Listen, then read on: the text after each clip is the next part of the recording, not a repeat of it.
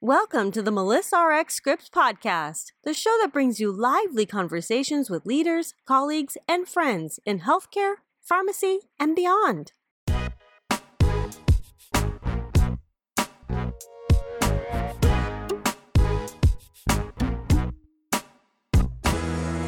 Hello, everyone, and thank you for joining me for the Melissa RX Scripts podcast. I'm Melissa Muir Corrigan, and I'll be your host. This is episode 33 of the Melissa RX Scripts podcast, and thanks for listening. Well, recently, the Otis family and pharmacy and healthcare lost a legend, Dr. Joseph A. Otis, who served as ASHP's CEO for 37 years, from 1960 to 1997. Well, I was fortunate to work closely with Dr. Otis early in my career when he served as the first chair of the PTCB Board of Governors during our early days of the Pharmacy Technician Certification Board. He was a champion for pharmacy technicians and an inclusive and visionary leader. ASHP past president Janet Carmichael and I talked about Dr. Otis on the Melissa RX Scripts podcast, episode 28, recorded a month before his passing. I celebrate Dr. Otis's life and legacy and just say thank you for his many, many contributions. Well, now, on today's podcast, I'll be talking with Dr. Jimmy Hatton-Klopek. Jimmy and I are going to be discussing many things, including her leadership experiences and passion for mentoring. I'll give you a bit of an introduction to Jimmy and then also tell you about her experience, her career, and her many varied experiences in life in general. Well, Jimmy Hatton-Klopek currently serves as president of the American College of Clinical Pharmacy, ACCP, and is a longtime University of Kentucky College of Pharmacy professor, practicing and conducting research on the care of patients with neurological injury and post-ICU syndrome. Jimmy also was elected as Distinguished Scholar and Fellow in the National Academies of Practice Pharmacy Academy. In 2019, she was the recipient of the University of Kentucky Paul F. Parker Award. I can't wait to learn more on that one. And just a fun fact that Jimmy and I connected recently through the APHA House of Delegates process. We were on a webinar together and then offline connected. And so I'm so grateful that we've struck up a friendship the last few months and look forward to diving deeper in conversation with her today. Well, Jimmy, thanks for being here with me today.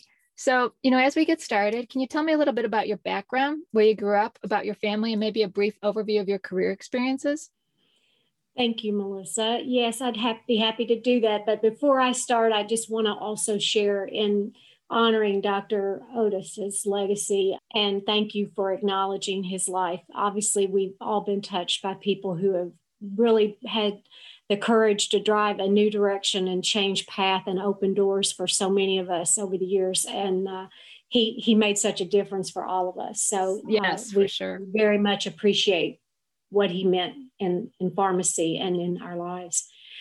So for my life experiences, I am a first-generation college grad. I did grow up in Kentucky, and I had an opportunity to go to the University of Kentucky College of Pharmacy, which at the time would have been my only opportunity. It's not like our family had resources to really send me anywhere I may wish to go. I happen to feel like that's an important part of my story because I had no idea of the incredible opportunity I was having to go to this school. Yep. There were so many pharmacy leaders and changers and programs happening. And of course, I was simply a student there just hoping to pass and get my degree and be able to open a drugstore is what I thought was going to be a part of my life at that time. I had the privilege of learning about pharmacy from a lady who continues to inspire me, and it is Gloria Hartman Doty, who took me on in high school and allowed me to work with her in an outpatient pharmacy setting. And that is how I actually got interested in pharmacy at all from a degree perspective. She showed me how important it is for what we do day to day in speaking and communicating with patients. She showed me how to use sign language and a variety of interview techniques just as a part of her day-to-day work. So that was an important part of the opportunities I had there before I actually got the chance to work with some other leaders in pharmacy that I'm sure we'll talk about more moving forward. But certainly getting to work with Bob Rapp, who was part of my educational journey, and Bob Bluen, who both of whom were part of my residency program directors, as well as my course room teachers. And then finally under Paul Parker as a resident. One of his last residents, I sort of joke about that. We sort of wonder whether we're the reason Paul decided to retire or not. But that said, he was a powerful influence for all of us. So those were important parts of just doing, taking a step. As I mentioned, I really thought I was opening a pharmacy. And when I entered into the College of Pharmacy, I became exposed to a lot of the different things that happen in pharmacy beyond just what I had seen in the outpatient pharmacy at UK Healthcare under Mrs. Doty's influence, and started learning about clinical pharmacy and pharmacy research. And that's where it ended up. At that time, the Doctor of Pharmacy was a post-bac degree for some of us. So I made the decision that was something I wanted to pursue, and then had the chance to do the residency, and ultimately was given the chance to have the ASHP fellowship in nutritional support as another CAP experience for me after the residency, before I went on to my first pharmacy job at St. Louis College of Pharmacy. Being in a young team of faculty there, including Sheldon Holstead was on that group with me as someone that we together were finding our way through starting up a new Doctor of Pharmacy program at the St. Louis College of Pharmacy, and working through clinical pharmacy launch and research and education together. So I met Sheldon that way, and also Dr. Ann Lesko Channer. These are two very special friends of mine that continue to be powerful influences in my life. I did come back to Kentucky after a few years at St. Louis, and from there I've stayed and been just thrilled to have a chance to work in that environment with leaders in pharmacy, and have opportunities to inherit a lot because of the changes they made in clinical pharmacy and the efforts they put down for us to have the chances that we did have during that early part of my career, which was in the 90s when we were getting started with a lot of the work in neurotrauma and that space, critical care.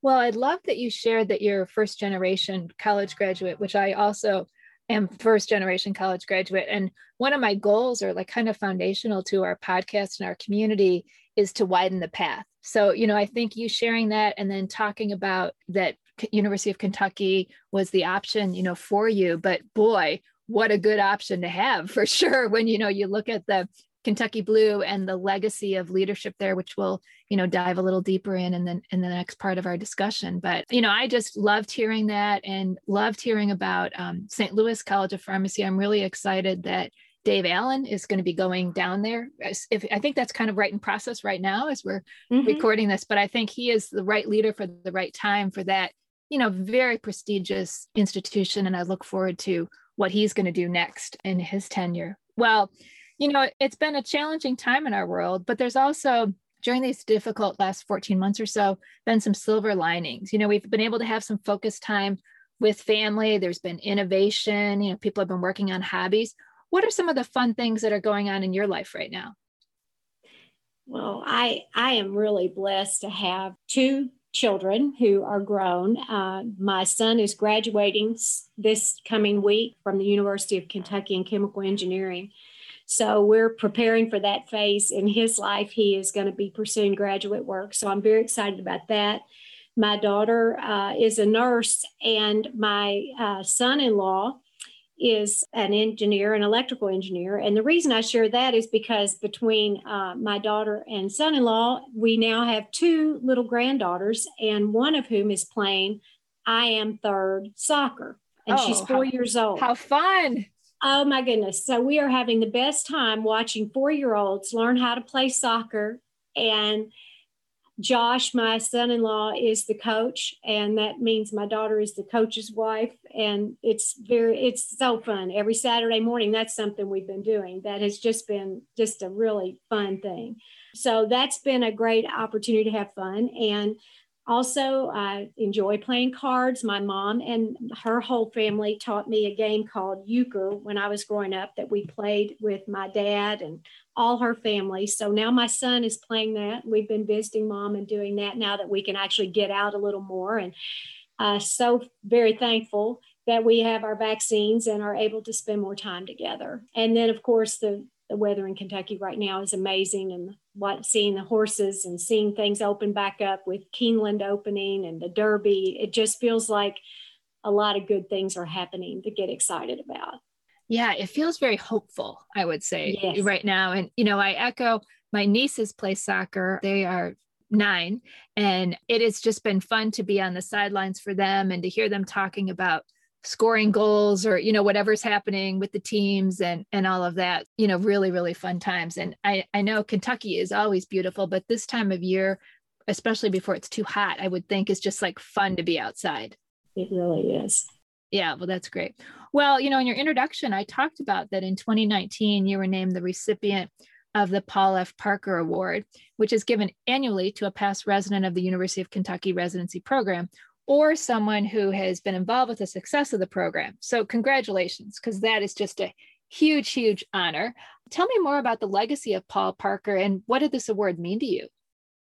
So I truly don't know how to even start saying what it meant to me as having been someone who benefited because of all that Paul brought to the University of Kentucky. And the more you learn about Paul's life and the visionary leadership he brought to our profession, it's an amazing thing to even have your name linked to him on any level. Certainly, I never thought that I would have the chance to be a recipient of this award that carries his name. I was just glad to have an R number, which was a part of our program, and just to be invited to participate. So obviously, one of the best parts about receiving the award was a chance to go back and revisit Paul's contributions and read some of the papers that he wrote when he received the Whitney Award, and some of these award presentations where he gave a talk and he talked about our profession and his vision that was so much broader than I ever understood. His commitment to pharmacists being excellent in providing patient care independent of where they practiced. Mm-hmm. It wasn't just about hospital pharmacy. It was about community. It was about clinics. It was about bringing the best that you have in your science to transforming medication outcomes for our patients. And he was so visionary in the words that he used and selected as he drove that vision. And honestly, to receive it in 2019, right before we got into the full 2020 chaos that we're now slowly emerging from, not just from a social justice problem and recognition of the challenges of so many of our people of color, those who struggle socioeconomically, and understanding social injustice and racial injustice, but also learning more about the needs of the LGBTQ community, all of these different things that I started hearing more and more about and learning and understanding more through our student body, through our dean at the college, the university. And then going back and reading Paul's writings and realizing the way that he described universal commitment to caring for all patients everywhere.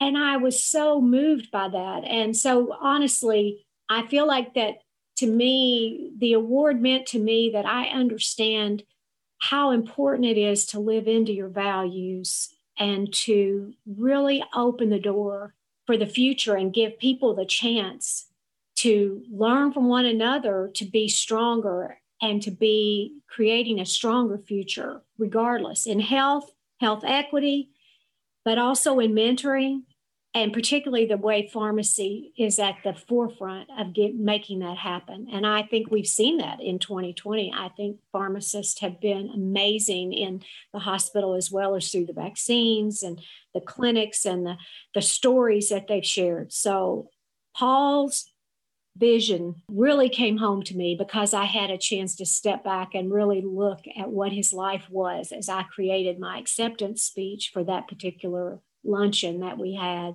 And I just grew to respect him even more. I didn't know that was possible, but I realized what a visionary leader he was. He and Dr. Walton and a whole group of them that really created a setting for all of us to be able to be transforming practice and continue to push that status quo.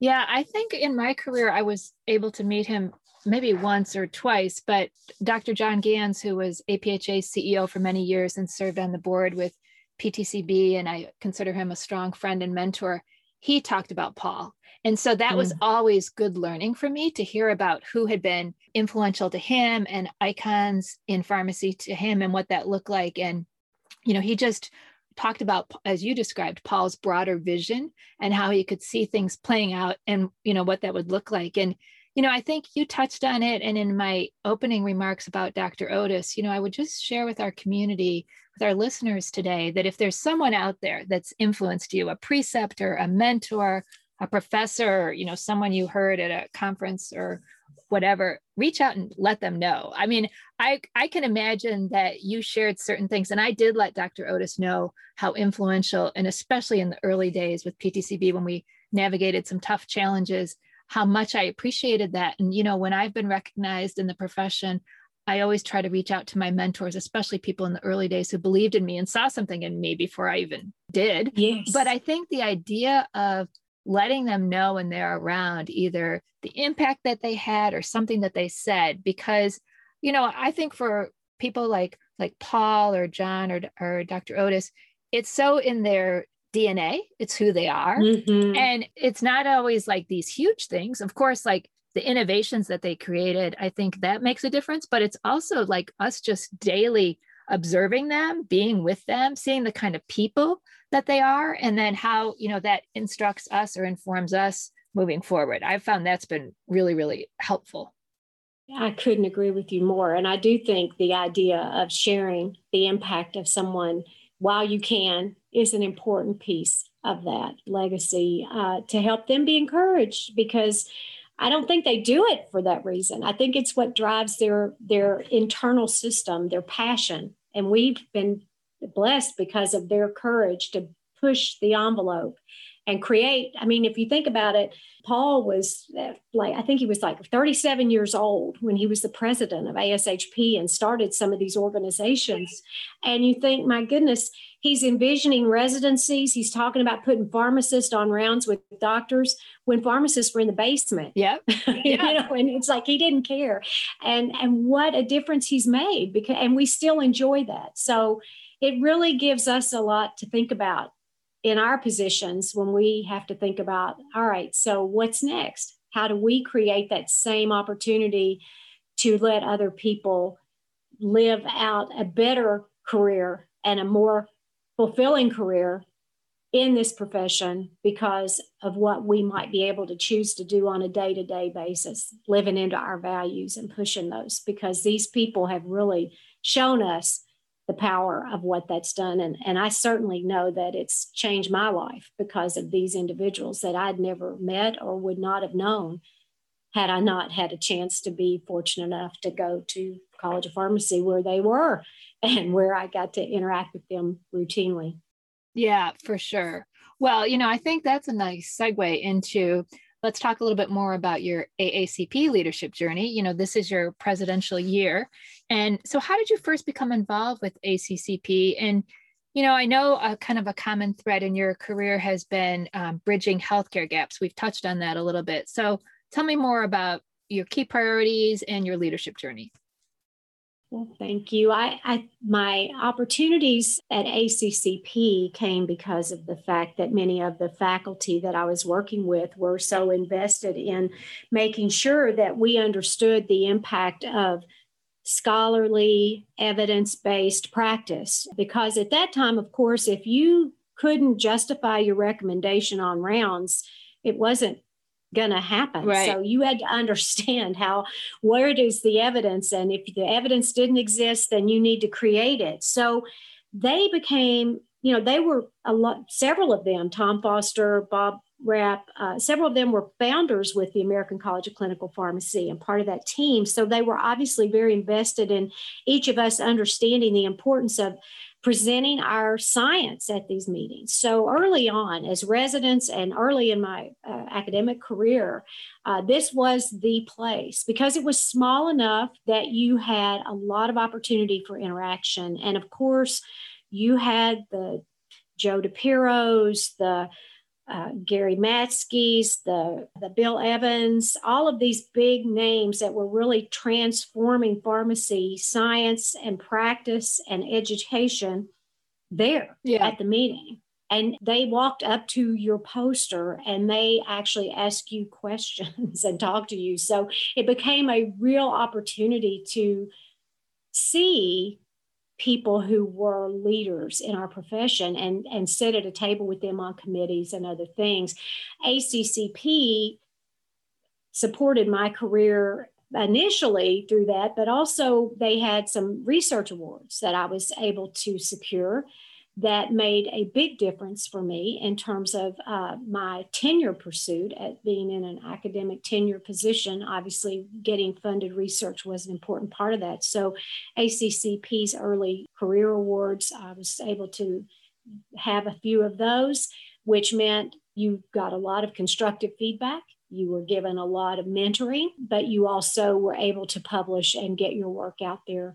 And that was key. And from there, it goes to the opportunity to work in the PRN. And I was in the critical care group, which is a lot of strong leaders there, the Brad Bouchers, the Brian Ersteds, all these leaders, Judy Jacoby. We were in there trying to figure out critical care and board certification and all types of things before that was really, all we had was BCPS. Yeah, I was going to say before it was like the thing it is now, right?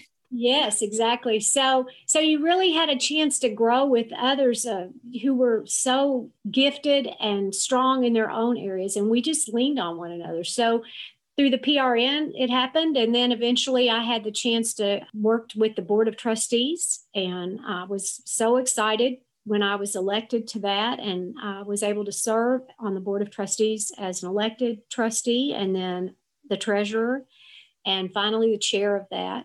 And one of the most unique opportunities through ACCP was the gift of hearing from Dr. Sheldon Holstad after so many years being apart from the St. Louis College of Pharmacy. But when he called me to talk to me about the Research and Scholarship Academy program, which when he asked me if I would consider being a part of the leadership of that, if I would be the director for that academy. And I just thought that was such an inspiring thing to see the way that the circle that's turns. like a full circle moment, right?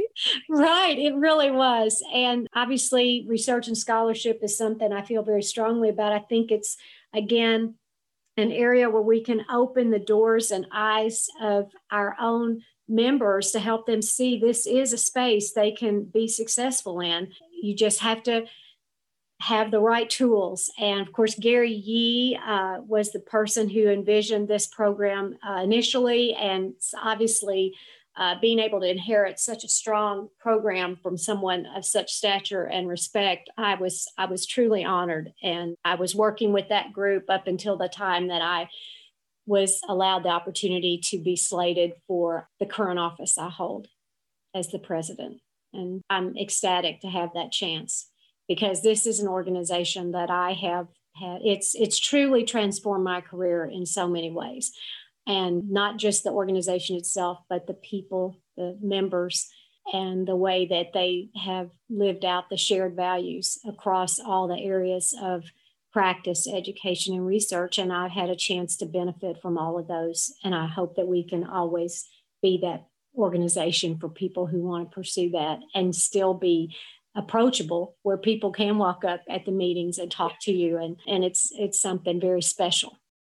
Well, I really appreciate you sharing your journey. And I think it's interesting too, that some of those pieces you were involved in with the Board of Pharmaceutical Specialties, like early on, and I think it's always interesting to hear reflections, or for our listeners to know that sometimes things that are so like big and baked. And, people were like, well, of course, has that always been like that? And, you just described that it was an evolutionary process. And then I love that your connections from St. Louis came back and were full circle. ACCP has a legacy of leaders that I've worked with over the years that I respect so much, like Bob Ellenboss, Mike Maddox, and Ed Webb, who I've known for many years. Oh, yes. There's just such a neat, interesting group of people. And I think you highlighted that, you just need to find wherever it's the best fit for you. And that, sometimes it can be some early projects, and then you get to know the work of the group and get to know others. And then sometimes you're brought in on other things, but it's like, just get started, just try something and do it. And then when your network, when someone calls and asks, say yes.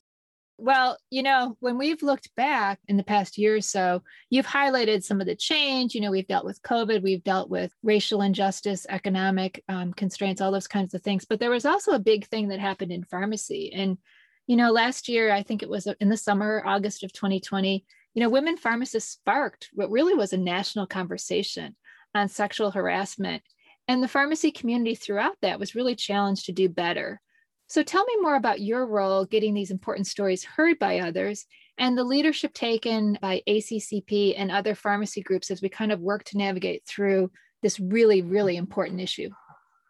Yeah, what an important conversation. What a group of inspiring, courageous women who decided that this conversation had to happen.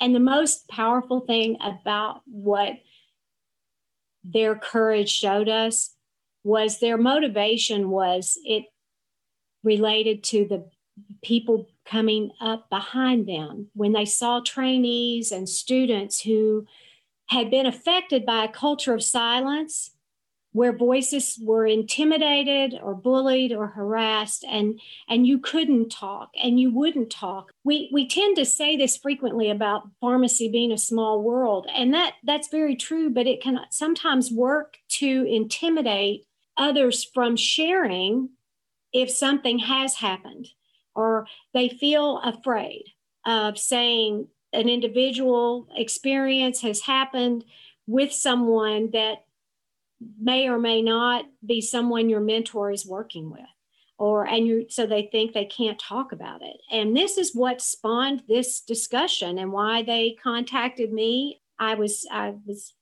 so privileged to be asked to be on a phone call with women from across the country who decided that it was time for this conversation to move ahead. And they called on all pharmacy organizations that we needed to be aware that this is happening and reach out and come up with ways as organizations to empower our members, not just the accused, but the ones who are the victim of that, and create educational strategies, create protection strategies for accountability, education in terms of what to do if this happens, recognizing it, and knowing what the steps are to take and to not be afraid. And so that moved us into our whole discussion about how do you have an opportunity to create a culture of belonging where voices can be heard and respected and valued, where people's experiences in life are able to be shared. And that takes a lot of comfort and trust for someone to be able to share something so very difficult for them with you as a leader. And so in order for them to feel that comfort, we have to create environments where they're safe and those discussions can happen. And then we have to acknowledge where we can make a difference. And that may be in the area of being an advocate, an ally. It may also as an individual, because it certainly has to start with you as the individual. But that individual voice speaking up for those who have no voice at the table is what begins the conversations that create some discomfort at times. They make us nervous. They make us look at ourselves and our own unconscious biases and sensitivities that we can be defensive about. But those conversations have to happen, because if they don't happen, then we can't identify the gaps and the structural issues that exist in our profession, be it in education, be it in healthcare equity, accessibility, be it in our science, in our who we cite in papers, who we invite to the platform, who's slated on our organizational officers and boards. But these are long-standing challenges that exist for us. So we have to think together as a group about how we invite others to the table, invite other members, invite women to speak about these issues, and then help us solve the problem, help us create the solutions and understand where we can do better. And I think, it was so powerful to see ASHP, APHA, and ACCP come out about this together, saying this must stop. And each of us are on a different journey towards that healing process for our members and creating the right language for where we can step up and lean in to helping repair the consequences of what has happened and trying to create better systems so that it doesn't happen again.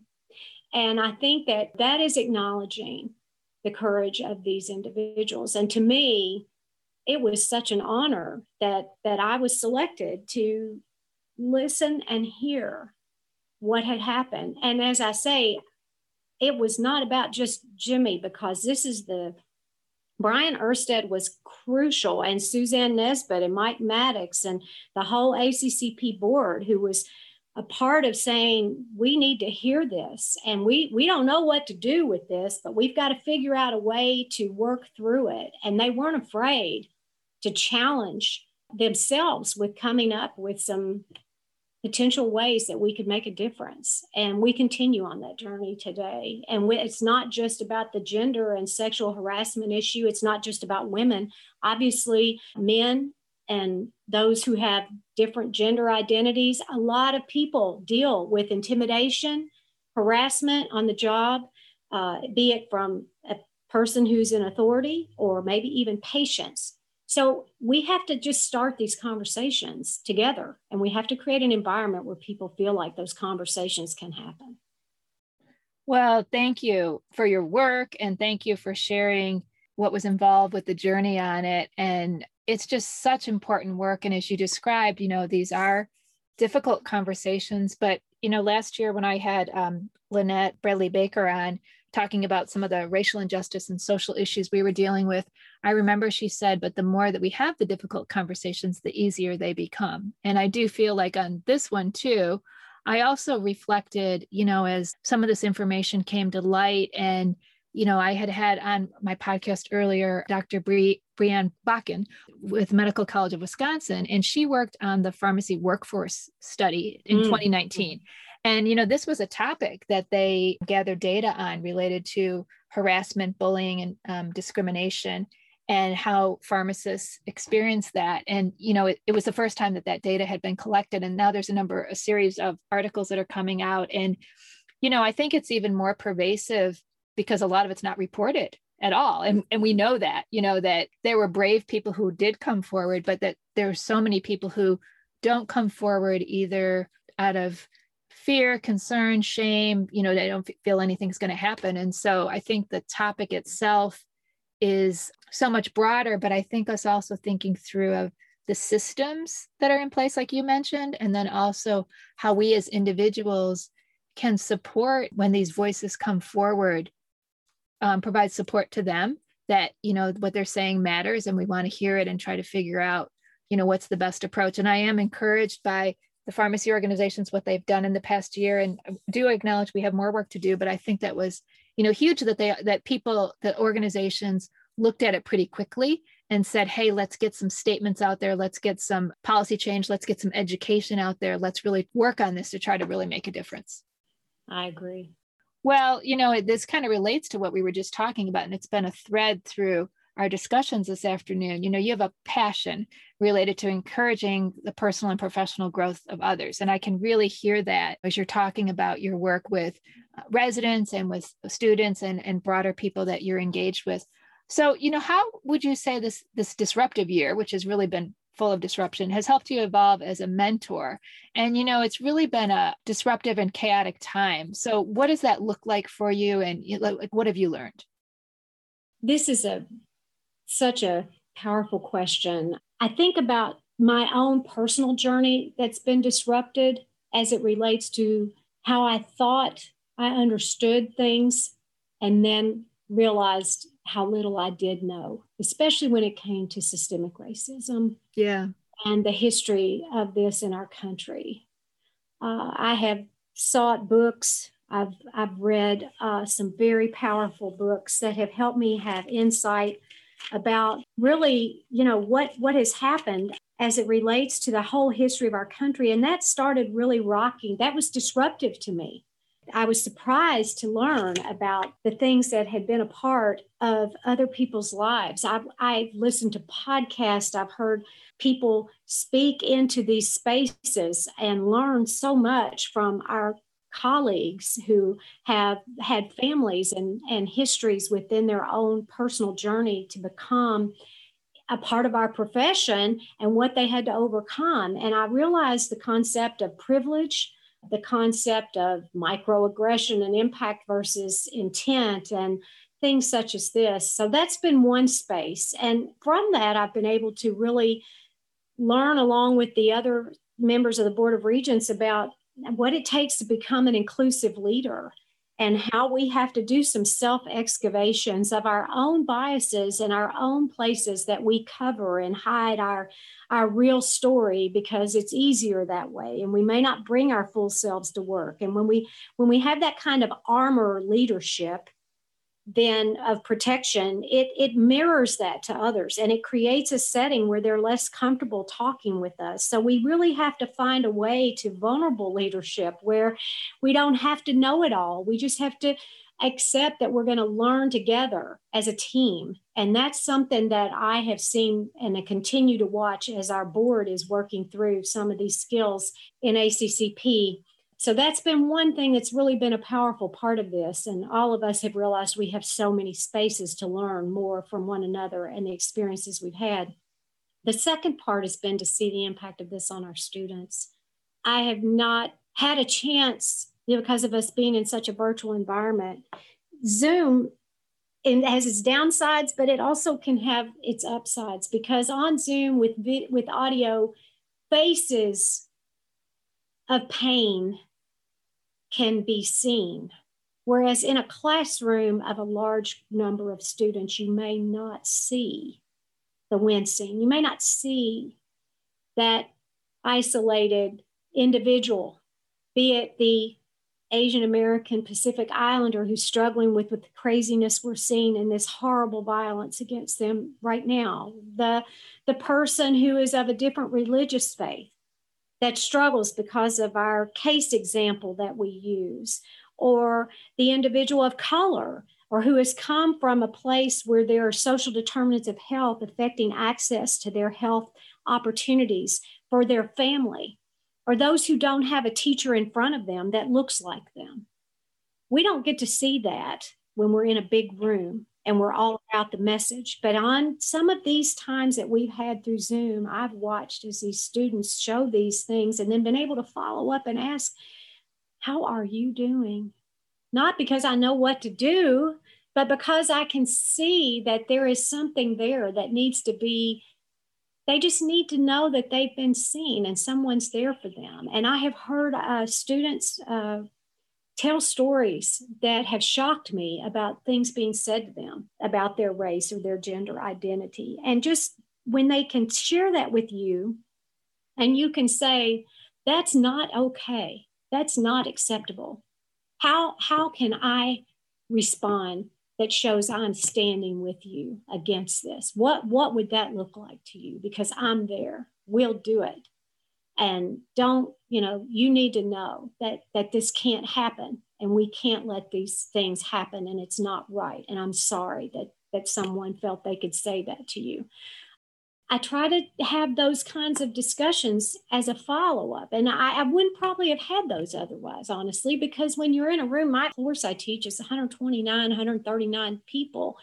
But in Zoom, you see things And when you're able to meet with them by Zoom, or office hours or Zoom, you get a chance to engage and see things that they don't want to say, but their eyes are showing you. You can just see it and you know. So I guess to me, it's disrupted a lot about how I think about the courage to engage and get into a zone that I don't have the answers. I don't even know how to identify with the full scope of the pain that they have experienced, be it harassment from the sexual harassment or gender issue to violence, to even the COVID situation with some of them and the struggles they have with loss of family members. So, and certainly this isn't necessarily unique to any one group. We also see the impact of opioid use disorders on the lives of our students losing family members. That's been going on for a while, but I haven't really had the chance to see on their faces what they're living and touch and base that way. So, there's always something good that comes from things. And certainly there's going to be a lot of things on the other side of this pandemic that we're going to look back on and realize that we learned so much. Even though it was virtual, there were things that we were able to get stronger in because it did disrupt so much of what we did day to day without really being invested in one another the way that I think we will come out differently because of this. Yeah. Well, courage to engage and just reinforcing that you have been seen. So powerful. And thank you for sharing that. Our time together is drawing to a close this afternoon. So when I have these conversations with my Melissa RX Scripts guests, I typically ask, while I have you, is there one prescription or life lesson you'd like to share with others or comment on in the spirit of Melissa RX Scripts? And you've covered so many good ones already. I think if I just could put it in one thing, I challenge all of us in pharmacy to really think about creating that culture of belonging as an individual, as an organization, as a business. Let's respect and listen and value each other's opinions and learn from the experiences that others have brought and what their journeys have carried them through. And let's get everyone to the table in one way or the other, if that means being an ally for them or being their voice. But we can't be their voice if we don't hear their voice. And for them to share that story, they have to feel like they belong and they're valued and respected. Wow, I love that. Getting everyone to the table and then reinforcing that they're valued and respected. Well, Jimmy, I just want to say thank you. This has been really powerful, us talking again today. I just want to say this is the Melissa RX Scripts podcast. I want to thank our listeners and encourage you to subscribe. And I also want to provide a special shout out to Kate Cruz, my producer with Executive Podcast Solution, who helps make the podcast happen. Thanks so much. Thank you.